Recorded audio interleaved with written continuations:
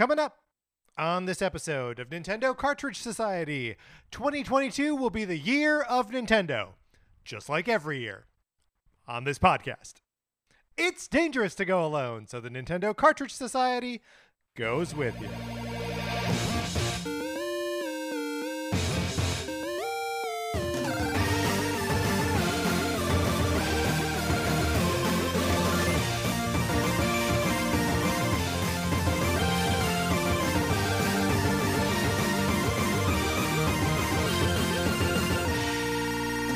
Welcome to Nintendo Cartridge Society. My name is Patrick Ellers, and I'm joined, as I am always joined, by my co-host, Mark Mitchell. We've got a good show for you today. We're going to be talking about the news from the week, including GoldenEye coming to modern consoles.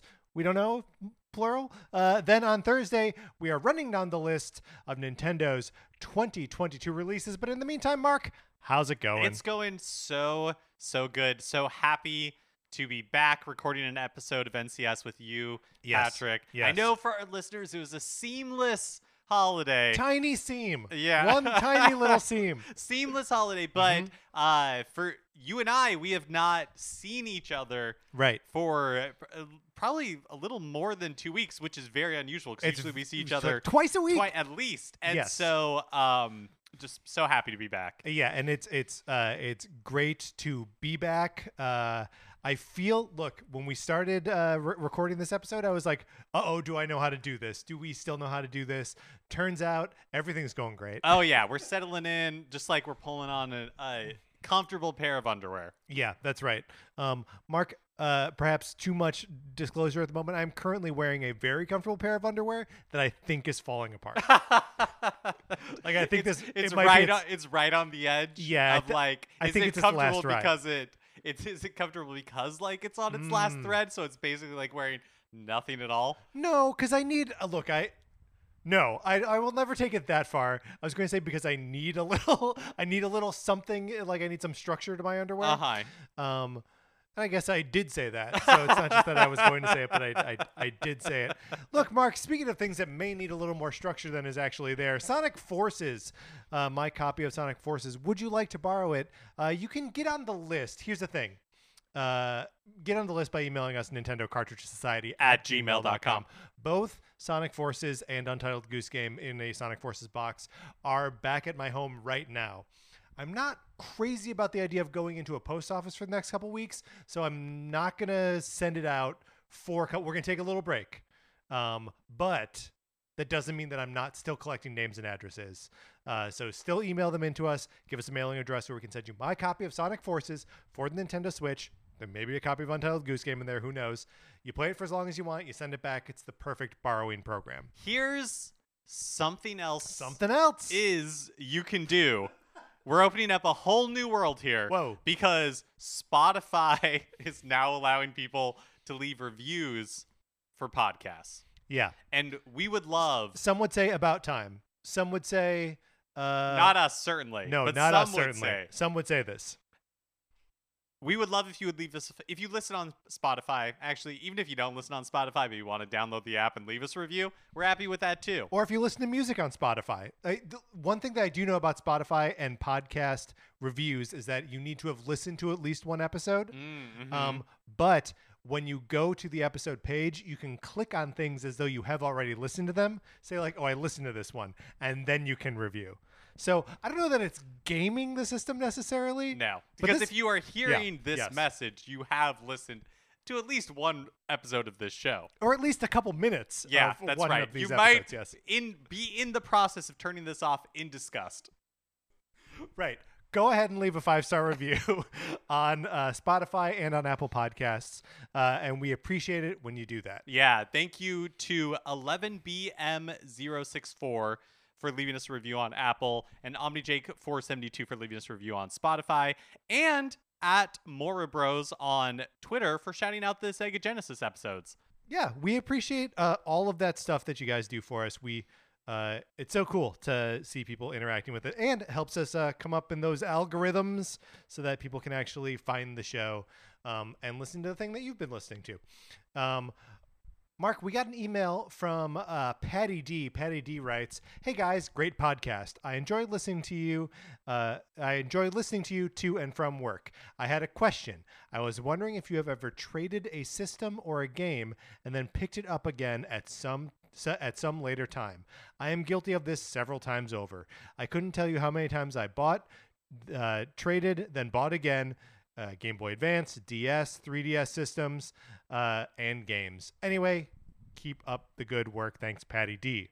Mark, do you do much trading in of games, like at a GameStop or anything? No, I for several generations now at this point have been buying my games digitally. Right. And so don't do a lot of trading in. The last generation I did do a lot of trading in was the like PlayStation 3 / Xbox 360 / Wii, because I was like, at one point or another through that generation, I had all of those systems. And now you don't have any of them? No, I don't have any of them.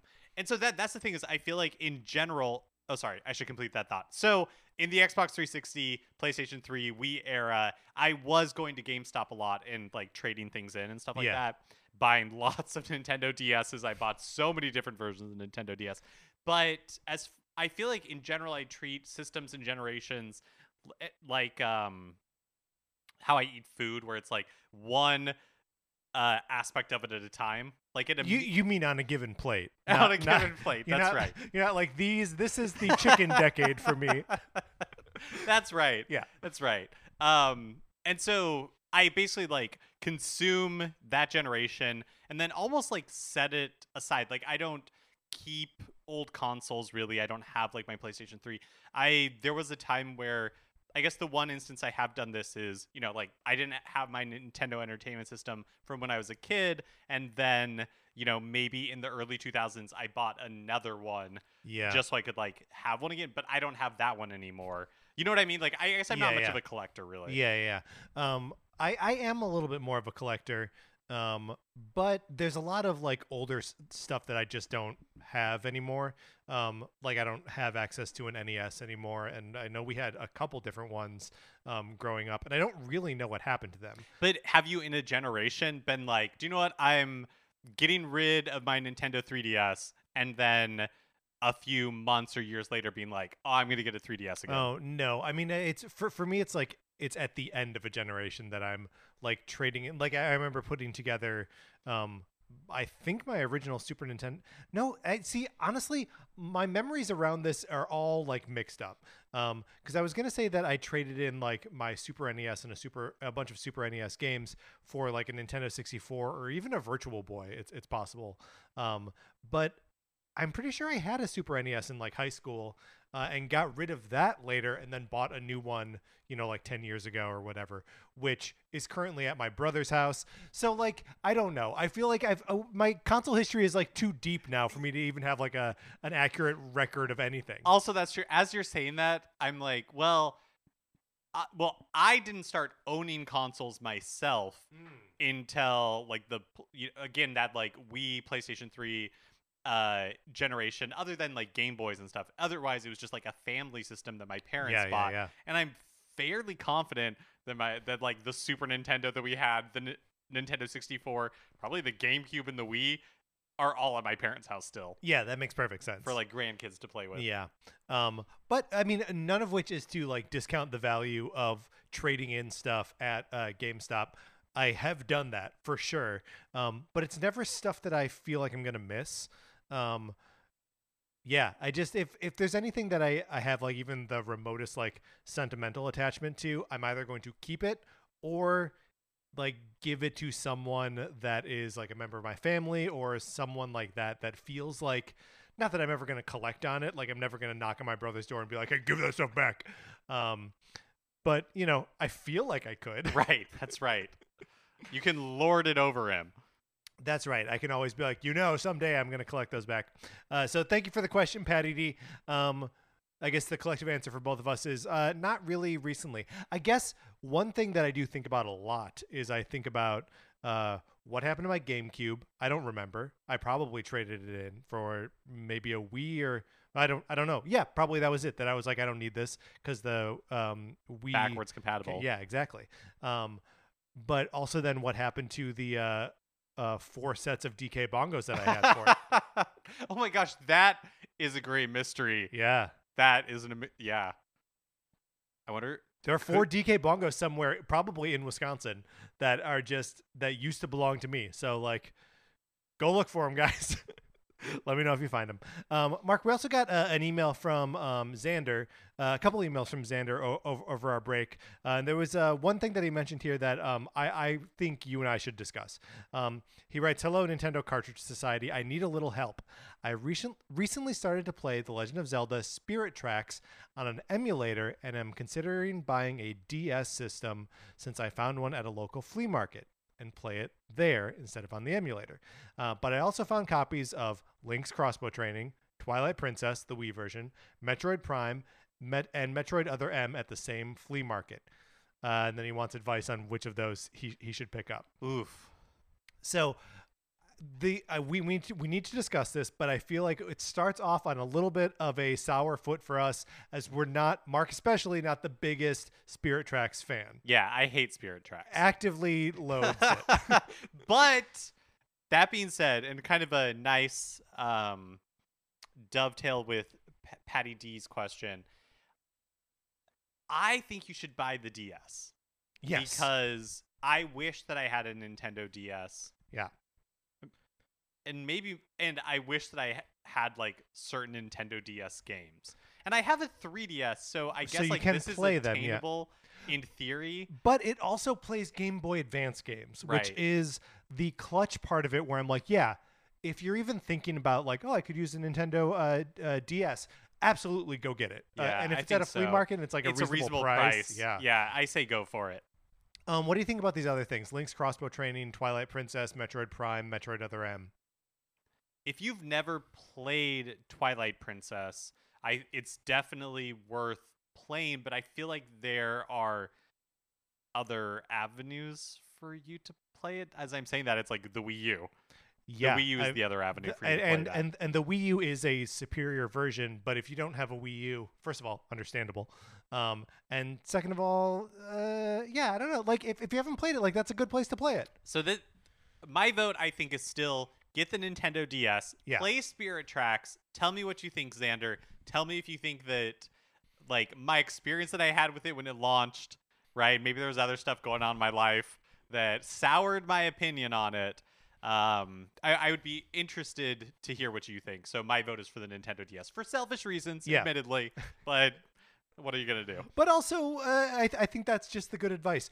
You want to know something that like kind of tripped for me here was Link's Crossbow Training.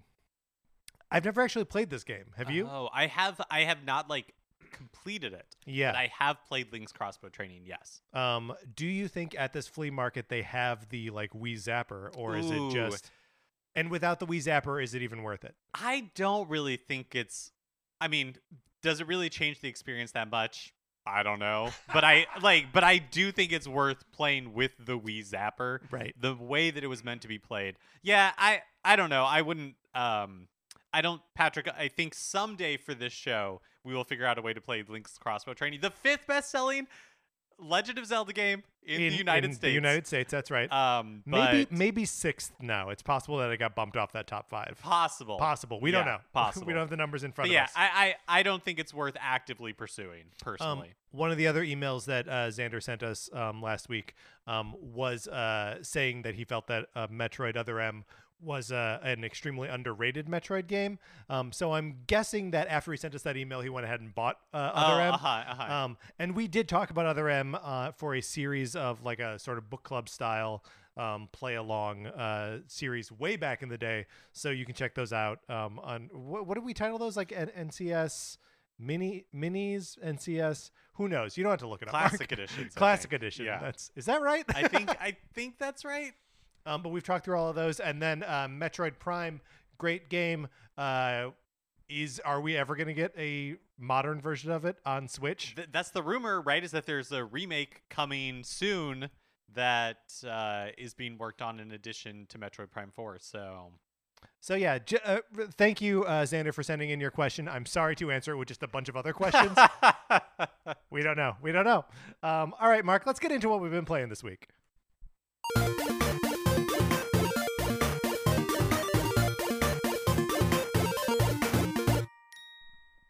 And what a week. It's been 3 weeks, really, of games that we've been playing. Mark, I'm going to go first because I finished The Legend of Zelda Skyward Sword HD on the Nintendo Switch, playing with motion controls the whole way through, which, look, I just think is the way to play the game. I know that they map some of those controls to sticks and whatever, but man, especially like the last fights in there, so satisfying from like a sword play angle, and I just really fun. I enjoyed this game a lot.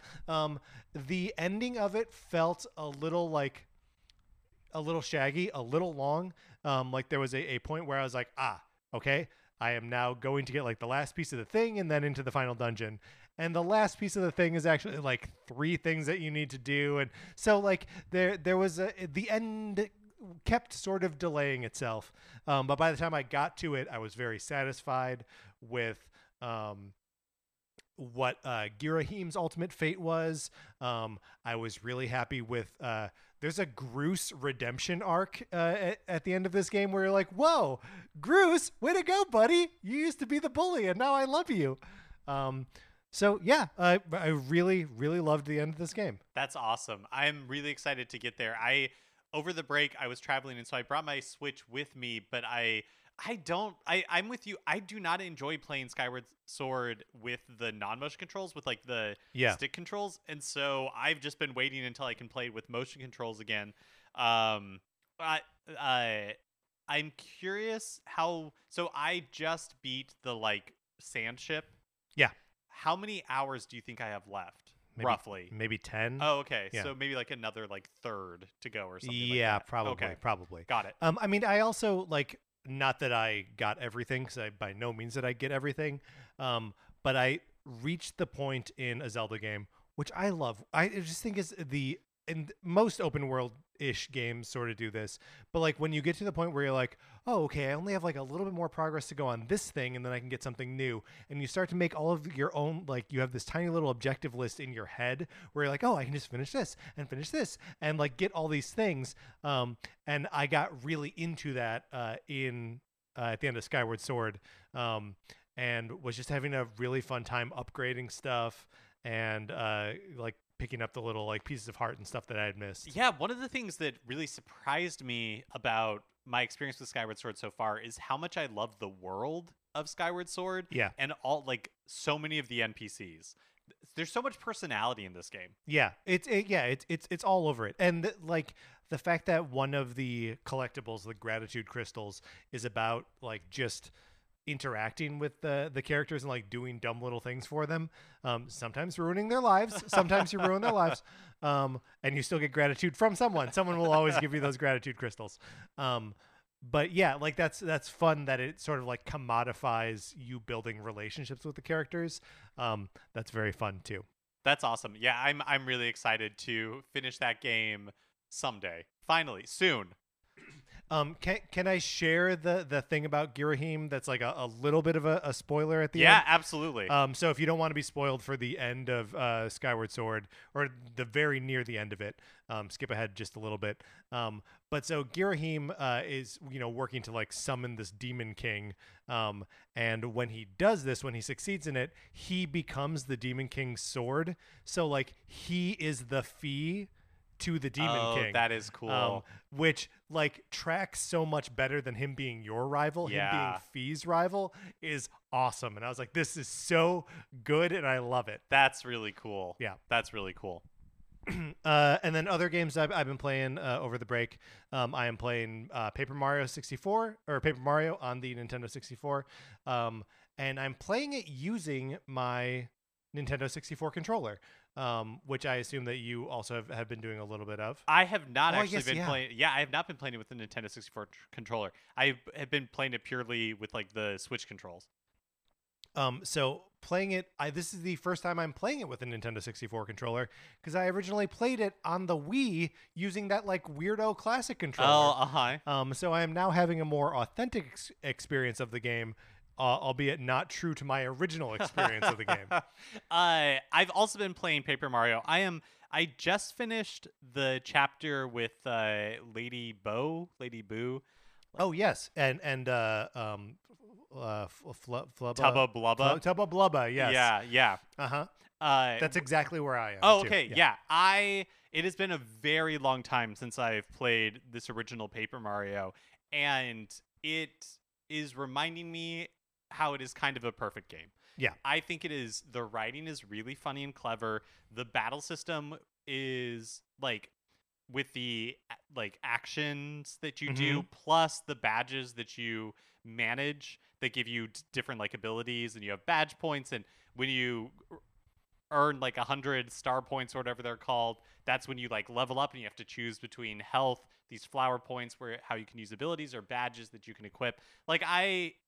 It's just so much fun. I love this game so much. Yeah, it's really, really good. And it never ceases to amaze me how small the numbers are in the game.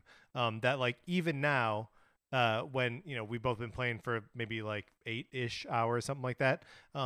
Mario will jump on an enemy and still deal 2 damage, like 2 points of damage, and I've got like 30 hit points. Like all the numbers are so low, which makes every action feel meaningful. Yeah. Right. Like you can't really waste a turn, or you'll be like really put on like a back foot. Like you've got to really be strategic and use the right moves on the right guys at the right time. And I loved Paper Mario: The Origami King. I thought it was a really great game. Had a really good time with it.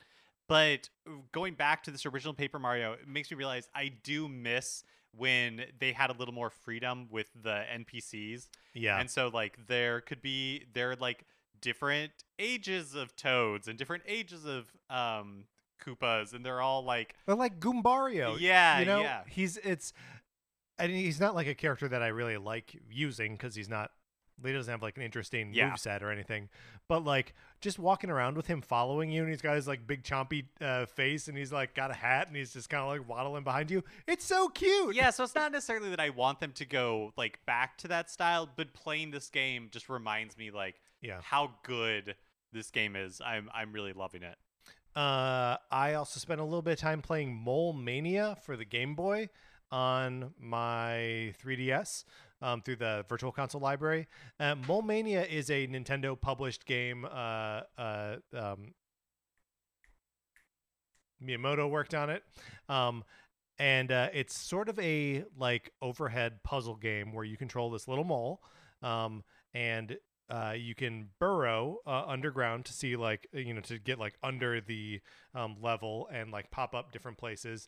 And it's just like a very like pushing blocks around, avoiding enemies, throwing cabbages into holes, that sort of thing.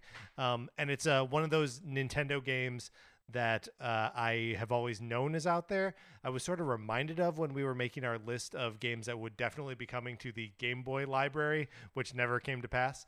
And so I was like, yeah, I should put some time into actually playing this game. And it turns out it's very good, very competent, fun Game Boy puzzle game. Oh yeah, that's cool. I don't think I knew that it existed, but now I'm all in on that little mole guy for Smash. Oh yeah, a little mole guy. His name is like Murphy the Mole or something like that. Let's get him in Smash, because they're never gonna add characters to that roster ever again. So I have some exciting / embarrassing news about Animal Crossing New Horizons. Oh, Mark, I feared that we were going to get to a point like this, but please tell me what your news is.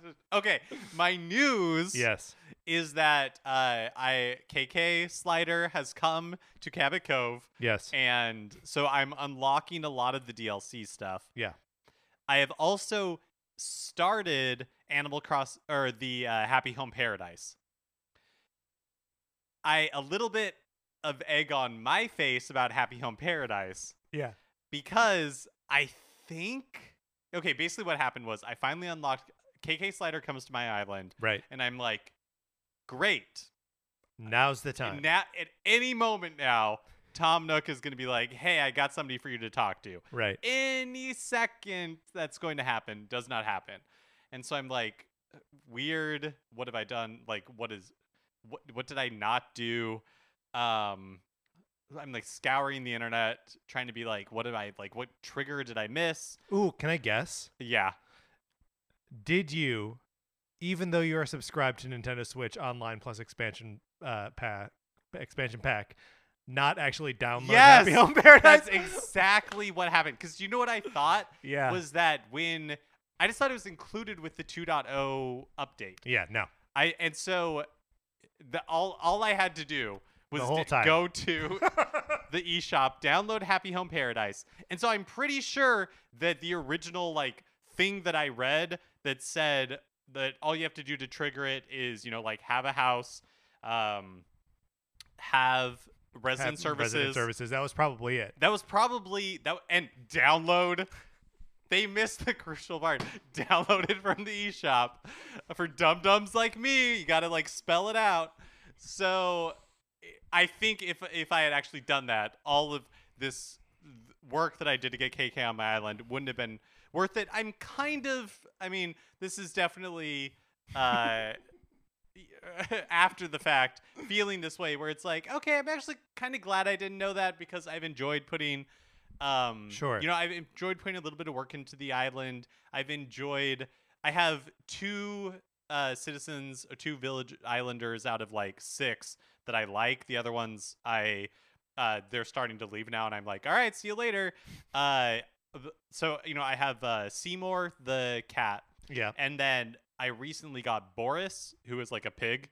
Perfect. He's like a blue hog with tusks, and I love him. He sounds great.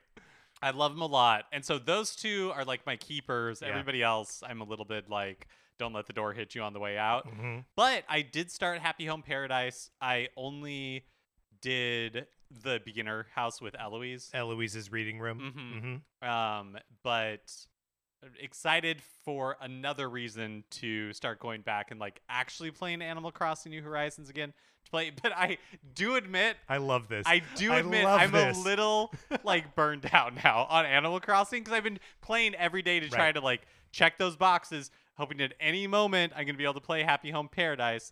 Just gotta download it. I just gotta download it. Do not let me be like an example of what not to do. I'm glad that you finally got access to it. I would like to see some of your home creations at some point. It's something that I would also like to get back to. Sarah and I both took like a little bit of a break from it over the holiday, but I believe she's in the other room playing it right now. So we're getting right back into it. All right, Mark, those are the games that we've been playing the last couple weeks. Let's get into the new releases and what we might be playing next week.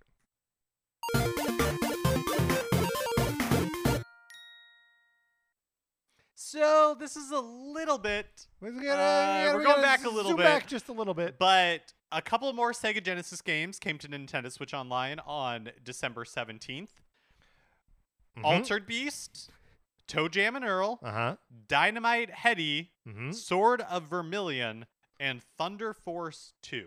Which I gotta say, after getting Paper Mario and the announcement of Banjo-Kazooie for sometime in January, I wasn't expecting to get like a drop of Genesis games. I don't think we've ever got 5 games at a time on any of the Nintendo Switch Online systems. That's a good point. Post-launch. Usually I feel like the most we got was 3.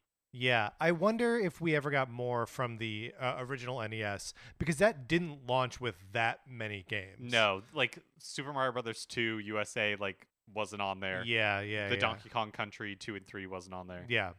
But yeah, in any event, 5 games. And look, Altered Beast is a steaming pile of bad game, but I have a lot of nostalgia for it.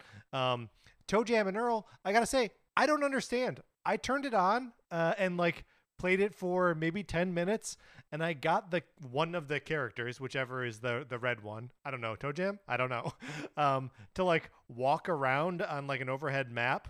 But I couldn't tell if that was the game or if that's just the map before I go into the levels, I don't get ToeJam and Earl. I always confused. I've never played ToeJam and Earl. I always confused it with Earthworm Jim. Yeah, this is a common thing for me as well. But I mentioned that to some friends the other day, and I was made fun of. So I don't. They must have owned Genesises. They must have. But so these are all games that I will check out in some capacity at some point. I wonder if we played, because I feel like both really enjoyed our exploration of Sega Genesis over the holidays.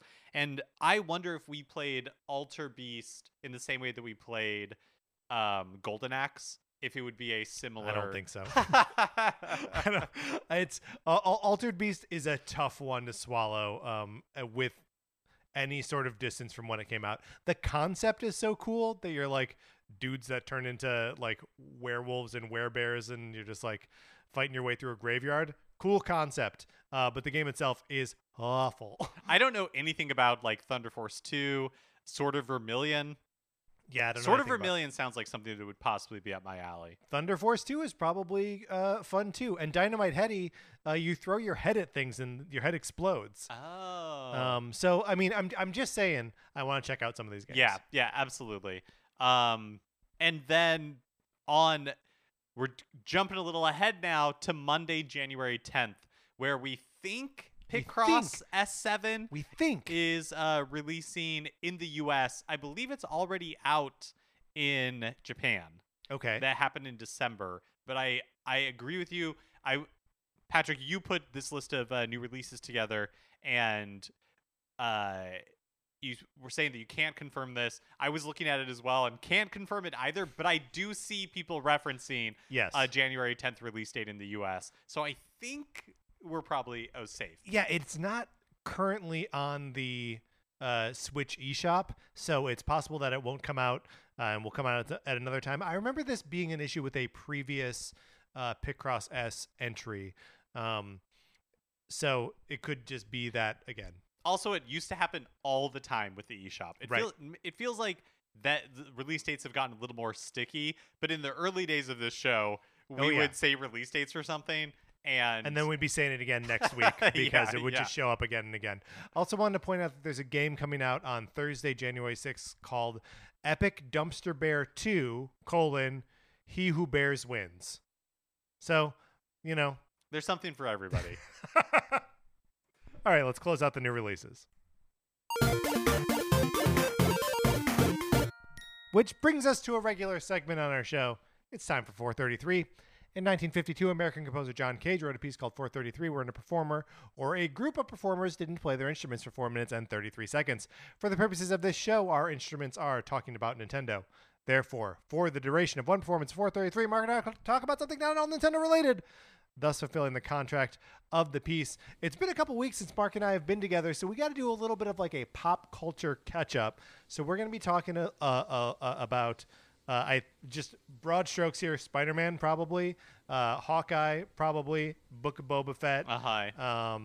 There's something else I want to talk to you about. We actually saw this movie together, but it was right before we took our winter break. Oh yes, and that was West Side Story. West Side Story, which I loved so much. I have not been able to get it out of my head. I'm listening to it all the time. Yeah. I really loved West Side Story. West Side Story was great. I know it's sort of bombed at the box office, but man, it was just so good. Like, I just really, really liked it. Yeah, me too. I cannot wait for the opportunity to watch it again, honestly. Like, there was something about it that really, like, sparked for me. Yeah. Well, and it also, like, for as much of, no real Spider-Man spoilers just at this moment, but there is like a thing that happens in Spider-Man that refers back to people's nostalgia and sort of like recontextualizes some stuff and some actors in a way that is like more relevant for now.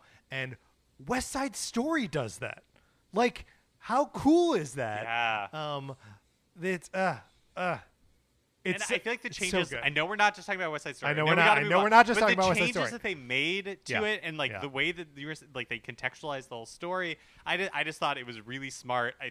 I just thought it was, the performances for the most part are really great. Yeah. I just thought it was really, really good. So I have Oh, did you see Matrix? Yes. The Resurrections. Yeah, Resurrections. Yes, I did. So I have not seen that yet. Mark! I know, but that one's at least on HBO Max. Right, you can check it out. I'll be able to check it out. Okay, I also haven't seen Spider-Man, but you saw Spider-Man. How was Spider-Man? Spider-Man was really good. Should we spoil Spider-Man at all or not? I don't know. You didn't see it. I haven't seen it, but like I exist in the world, and so the spoilers are just out there at this point. Like IGN and stuff, they're just openly talking about it because it's been 2 weeks or whatever. That's true. So they feel like statute of limitations. Okay, so well, if you feel very strongly, I'm not going to like hard spoil it because I'm not going to talk about like the ending. No, maybe I will. You know how to skip 433. It's not that long of a segment. Super cool to see all the Spider-Mans together, and Andrew Garfield like owns the movie. I mostly despise the Amazing Spider-Man movies. I saw one of them in the theater with you, Mark. That's right. And yeah, just like I just hate those movies. I think they're bad. But he's a very charming dude. I really liked him in Tick, Tick, Boom this year. And so, like, the sort of like calls on the internet for like make Amazing Spider-Man 3. I'm like, that'll be terrible, but but yeah, let's do it. Yeah, I for whatever reason, and this is one of those like it's like cilantro. It just for whatever reason, yes. Andrew Garfield is just not like my favorite actor. But I have heard also that he is like very charming in this. Did you see Tick, Tick, Boom? No, I haven't. So I think Tick, Tick, Boom helps unlock it because it is a musical and because he has a certain like theatricality, a certain like bigness to his performances, even in like a sort of mumblecore sort of way. And like he does like the modern musical right. Oh, like interesting. He sells it in a way where you're like, this is a little embarrassing, but I'm moved by it, which is all a musical is. Yeah, absolutely. And so, like, that for me, and then seeing him in Spider-Man, I was like, that's fun. I get it. That's I love fun. him now. Okay, we've got to move on. Talk about Hawkeye. Okay, back to West Side Story. I mean, the Spider-Man connection is there because Mark Webb, who directed the Amazing Spider-Man movies, is going to direct the Snow White and the Seven Dwarfs for Disney, who is starring the Rachel, whatever her name is, who plays Maria. There we go. In You did West it. Side Story. Who's related to Kevin Bacon by Hawkeye. Hawkeye. We are now going to spoil the end of Hawkeye. Hawkeye, I think, follows, for me, in the tradition of the MCU Disney Plus series where I liked everything and then the finale was kind of a bummer. Yeah, I feel like most of the MCU stuff recently, the third acts have not really come together for me. Right. This one, for whatever reason, I felt least bummed out about. Yes. Because I still felt like it was charming, and I didn't feel like the joy of the show to me was not the plot of the show. Right. And I felt like the characters were strong throughout. Like, I liked the characters throughout the entire thing. Yelena, baby. Yeah, I like her so much. Florence Pugh is so good as that character. I never want her to leave. I think it's really interesting how much they play her for laughs, like as a joke machine. Yeah. In Hawkeye. Yeah. And I just in Black Widow too. That's true. But I feel like in Black Widow, I don't know. I thought it was interesting to see her in this. I'm interested to see how they use her going forward. It is funny because like when you've got Kate and Clint on screen, Kate is the comic relief to Clint's straight man. But when it's Kate and Yelena, then Kate is the straight man. Yeah. Because Yelena's just that much funnier, and what are you going to do? But yeah, I really liked Kate. I don't know. I really enjoyed it. I thought the whole thing was just light and fun. Yeah. I liked Rogers the musical, and I liked that was kind of like the mid-credit sting. I thought that was fun. I think that song, and I know it's supposed to be, I think the song Save the City, awful. yeah. Okay, but you're right. Good, I think it's supposed to be. Good. Yeah.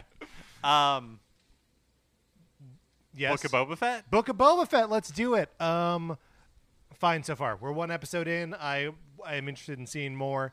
I feel like the show, I just like it looking a little more cinematic, which Robert Rodriguez definitely brings in his direction that like Dave Filoni or like, whoever isn't actually bringing to it. But I don't know enough about what the show is yet. And of course, that's the end of the 4:33. So we'll have to finish our catch up, I guess, off mic. Mark, I don't know how this works. Are we done talking about it forever?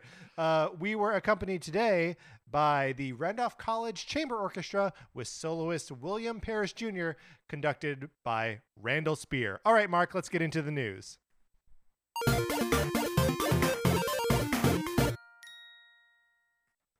So speaking of Nintendo Switch Online, Nintendo 64. Yep. Maybe. Really stretching the maybe here. Yeah. Because GoldenEye 007, the Nintendo 64 classic, is it coming to modern consoles? And specifically, is it coming to Xbox? Probably it's coming to Xbox. In some form. Yes. Yeah. So the Xbox achievement site's True Achievements spotted an achievement list for GoldenEye 007. There is no similarly leaked list of trophies to suggest that this is coming to PlayStation.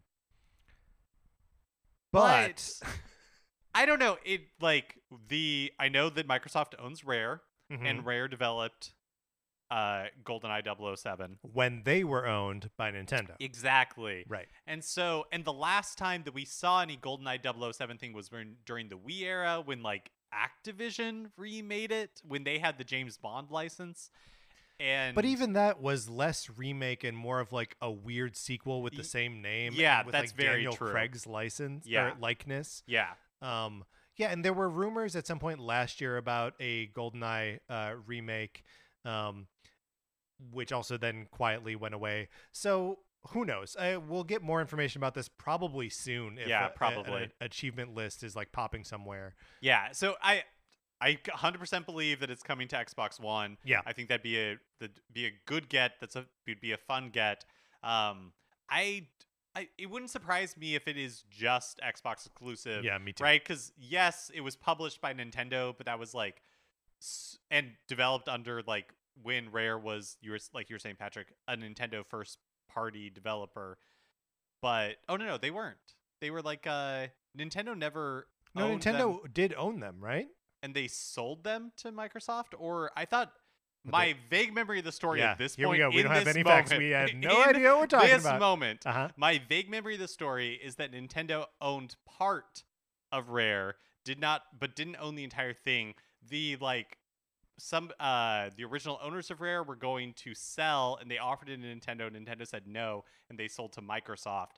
So I don't know that Rare was ever like a first party, like in the same situation that Retro was. But it's been so long since I've thought about that acquisition story that I don't know if I'm getting any of those facts right. But basically, the long and short of it in relation to GoldenEye 007 is, I think, we've seen games that Nintendo helped publish more recently, like Fatal Frame, the Black Maiden one, or whatever, that was originally a Wii U exclusive but was recently released on Switch and other consoles. It wouldn't surprise me if this turns out to be another thing where Nintendo's just kind of let this go. According to Wikipedia, during its early years, Rare was backed by an unlimited budget from Nintendo, primarily concentrated on Nintendo Entertainment System, NES games. During this time, the studio created blah, blah, blah, blah, blah. Rare became a prominent second-party developer for Nintendo, which came to own a large minority stake in the company. So I guess that is what it is, that they never actually owned them, but they did own a part of them. Yeah. And an unlimited budget? Living the dream. That can't be right. Yeah, that sounds like Nintendo. I'm going to check the source on that one. So what do you think as far as 007 goes? I think it's not coming to the Switch. I think it'll be on Xbox as a sort of novelty.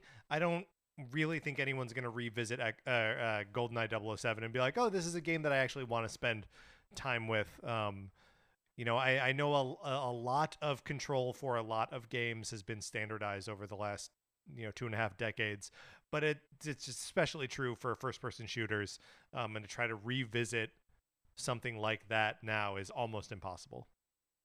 Weird sale alert. Weird sale. Atlas is putting a ton of their games on sale for deep discounts, but the only twist is that it's 3DS games. Just 3DS games. The sale ends this Wednesday, January 5th, so if this is of interest to you, don't delay. Yeah, get on it. Here's some games and their sale price. Etrian Odyssey 2 Untold, the Fafnir Knight is $7.99. Etrian Odyssey 4 Legends of the Titan is $7.99. Patrick, do you want to take a couple? Sure. Etrian Odyssey Nexus is $9.99. Etrian Odyssey Untold, the Millennium Girl, Millennium Girl is $7.99. Etrian Odyssey 5 Beyond the Myth is $8.99. We don't have to actually run down all of them, I don't think. Okay, well, but the next 3 are of interest. Okay, so Persona Q is $7.99. Persona Q2 is $9.99. Radiant Historia Perfect Chronology is $9.99. I actually just picked this one up yesterday for $9.99. For $9.99. Yep. Didn't actually know it was on sale. The timing is fortuitous. Retronauts released an episode maybe a couple of weeks ago, but I listened to it during the break about Radiant Historia, and their discussion of it, a game that was not on my radar at all before, got me really interested in this 3DS version because it's a remake, and there's a mode for it where you can basically just experience the story. Because there you go. Yeah, exactly. The story is supposed to be really interesting. The battle system is, from their discussion of it, sounds really interesting but very complex.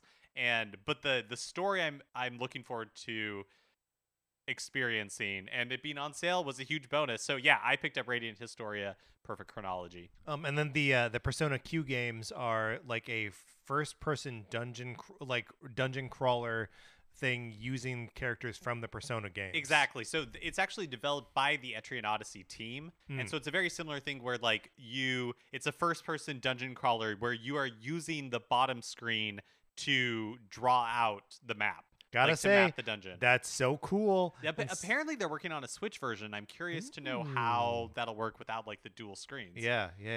And then also all of the Shin Megami Tensei games that are on the 3DS are on sale for under $10 each. That includes the original version of Shin Megami Tensei 4 for $8. And then Shin Megami Tensei 4 Apocalypse for $9. So there's a lot. If you've ever been interested in Atlas games outside of the Persona games, and you got a 3DS, you've got some cracks at cheap versions of these games. Nintendo released a video last week celebrating the best-selling indie games on Switch of 2021, and here they are in the order in which Nintendo presented them: Cyber Shadow, Unpacking, Tetris Effect Connected, Stick Fight the game, Curse of the Dead Gods, Ender Lilies, Doki Doki Literature Club Plus, Spelunky 2, Road 96, Subnautica and Subnautica Below Zero, Littlewood, Islanders, Slime Rancher Portable Edition, Eastward, and Axiom Verge 2. Now, the first thing that jumps out at me from looking at this list is the sheer number of them that were featured in indie showcases.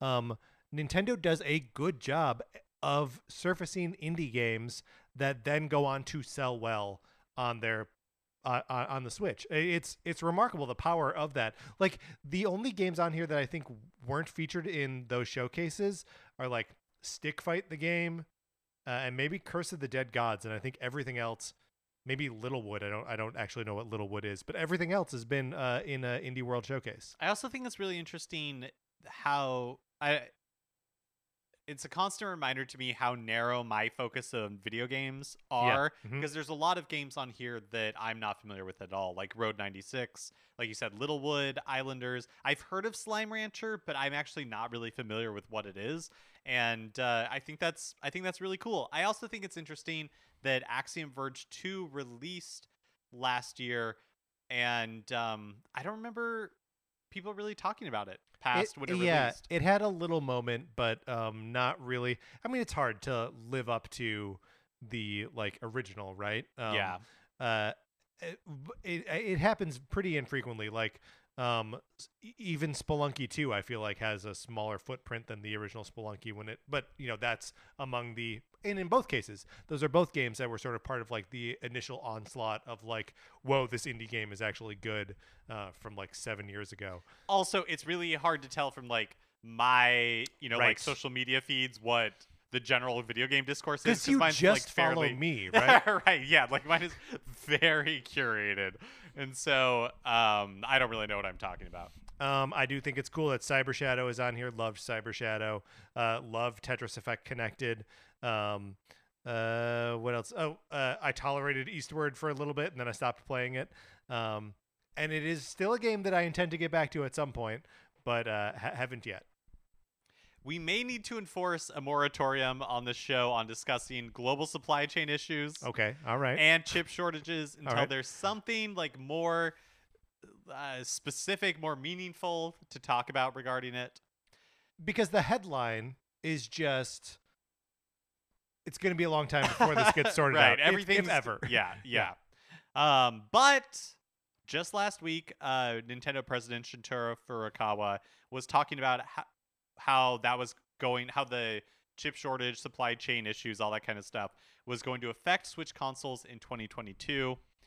No surprise, not well. Not affecting it well. Negative effects. Furukawa says, quote, "As I feared, we won't be able to make the amount of units we wanted to." Unknown if that is referring to the fact that in November, Nintendo revised their fiscal year 2022 target from 25.5 million Switch down to 24 million. And so it's unclear if the context is saying, yep, 24 million is what it is, or if the context is, we're not going to hit 24 million. I assume that he was actually talking about the projections for next year. Got it. As the revision down for this financial year, even though it ends, April 1st, that they actually made that revision at the beginning of November. So that's sort of, we've been living in the world of they know they're going to sell or make 1.5 million fewer Switches this year. We've been in that world for the last 2 months. I feel like all of this has had people talking about like when we will see a successor to the Switch. Yeah. I think it's going to be a while. I think it's 2023 is my guess. Oh, really? Okay. I think it's sometime in 2023. I think. And is that like a quote unquote Pro, or is that Switch 2? And what's the difference? Yeah, I don't know what they'll call it. I think they won't call it Pro. I think it'll basically be like a true next generation Switch. Sure. In whatever like naming form that takes. But I kind of, because of the supply chain issues and because of the shortages, I think it makes sense for there to be a successor maybe like sooner than we would maybe think, because interesting. I think it just makes sense to let's get it out there in limited quantities and have the two kind of like crossover and like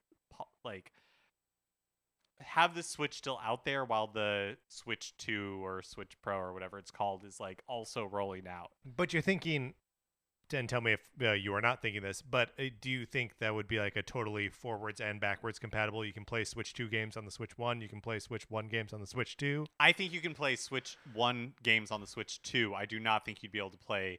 I don't think it'd be cross-generation that way, where it's like, oh, we're releasing Splatoon 4 for both systems. I think it's going to be, we're releasing Splatoon 4 for your Switch 2, but any games that you own on the Switch are also playable. Because I guess basically what I'm saying is that I think if Sony were going to do it over again, I don't think they would stop selling PlayStation 4s like cold turkey, because they just can't make enough PlayStation 5s. Right. You know what I mean? So it's and the Switch is using such, I know that manufacturing capacity is not infinite, but the Switch is using older components for a lot of its stuff, and so that seem to be more easily sourced than like the components for a PlayStation 5 or an Xbox Series X. Or even the original plans for what the Switch OLED became. Right. And so I guess it just makes sense to me that it's like, okay, keep making, before the Switch completely dies,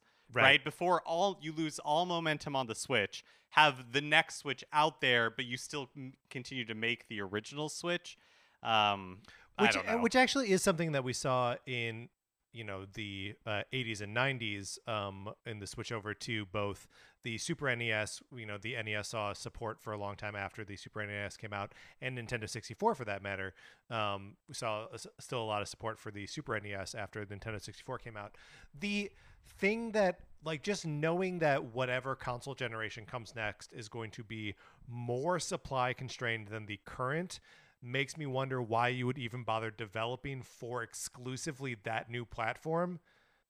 Why would you do that? Yeah, that's true. Especially when there's 100 million Switches in the wild. Like, I think it'll be a long, if Nintendo does come out with a new Switch in 2023, I think we don't see a new Switch exclusive game until like 2025. Like, it feels so far away at this point. Well, and you're right. I mean, even at launch, the last couple of systems, maybe not with the Wii U, but we saw, like from the GameCube to Wii era, we saw a Zelda game that was available on both. And then that was it. Then right, Nintendo was done supporting the old platform after that. Yeah, that's true. But they have had some sort of cross-generational games for a while. I guess the way I'm thinking about it is that what you run the risk of, I think, is the the last few years of the Wii were dire, right? Yeah. And if that same sort of thing happened with the Switch, where the Switch just lost all of its momentum, and then you release a new Switch, but it has like a trickle of availability, software, then I think you're kind of in a difficult spot. Yeah. Yeah. And also, look, Nintendo goes through these like dark periods, right? The end of the Wii's life cycle, all of the Wii U's life cycle, even like the sort of like end of the GameCube, right? Where like, and the end of the Nintendo 64, they're all like shorter periods, and they always bounce back, and there's always a Pokemon game coming out on the handheld or whatever to get them through it. Now that here's the thing, Pokemon will always save them, right? So even if they try to put out this like the new Pokemon's not going to jump to the new platform until it's a proven thing, right? We saw that with like Sun and Moon and Ultra Moon and Ultra Sun, that those games came out during the Switch life cycle, and it was later that the Pokemon company got on board and was like, all right, fine, we'll start putting games on Switch. My point is, there are dark times in the Nintendo timeline. We may be coming into another one of those. I don't think this year, but I think there could be a time in the years to come, shortly, that won't be as fruitful as they have been for a while. Yeah, I think that's definitely true. It feels like that whatever Nintendo has planned for 2022, which we'll talk a little bit more about on Thursday, is that they feel confident in what they have as far as like software goes.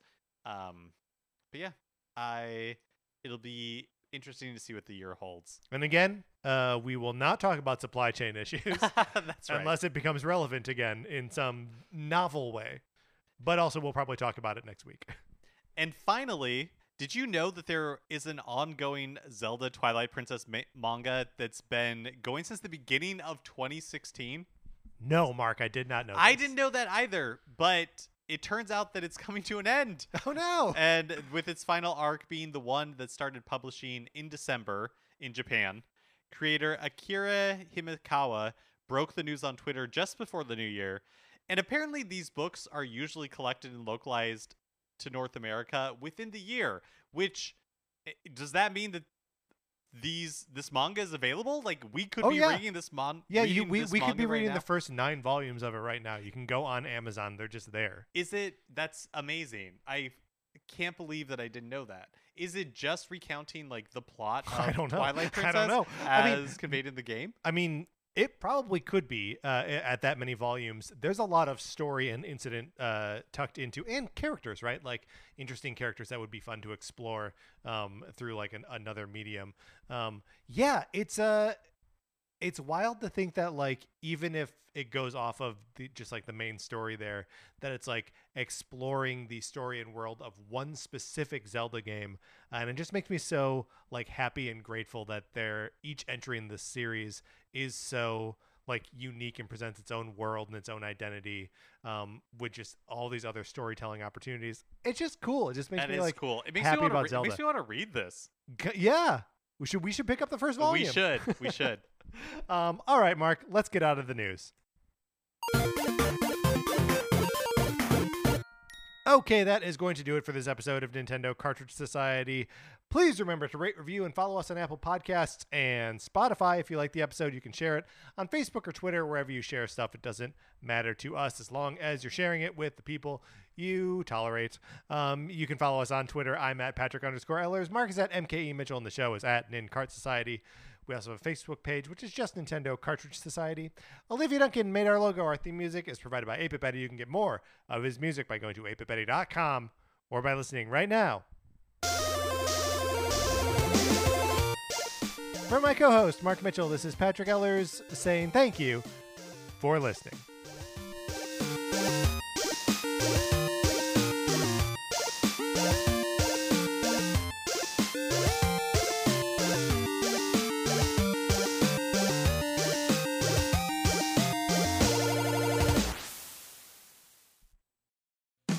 I'm Brian Husky. I'm bald. And I'm Charlie Sanders, and I'm also bald. And we host Bald Talk on the Campfire Media Network. Bald Talk is the podcast where two bald comedians talk to anyone bald about being bald. But this show isn't just for baldies, Brian. Heroes will love it too. Bald Talk gets into vulnerability, vanity, insecurity, and self-acceptance, reminding us that we all have our respective bald spots. Not that bald spots are a bad thing. No way. I mean, my entire head is one big bald spot. It is one huge, beautiful bald spot, Charlie. Get Bald Talk on Apple Podcasts or wherever you get your podcasts. I mean, I have like a little bit of hair, but not like you. Like, you're really bald. I'm truly bald. Great. I mean, it's I'm great. balder than you. You are balder than me. Only on Bald Talk. Campfire.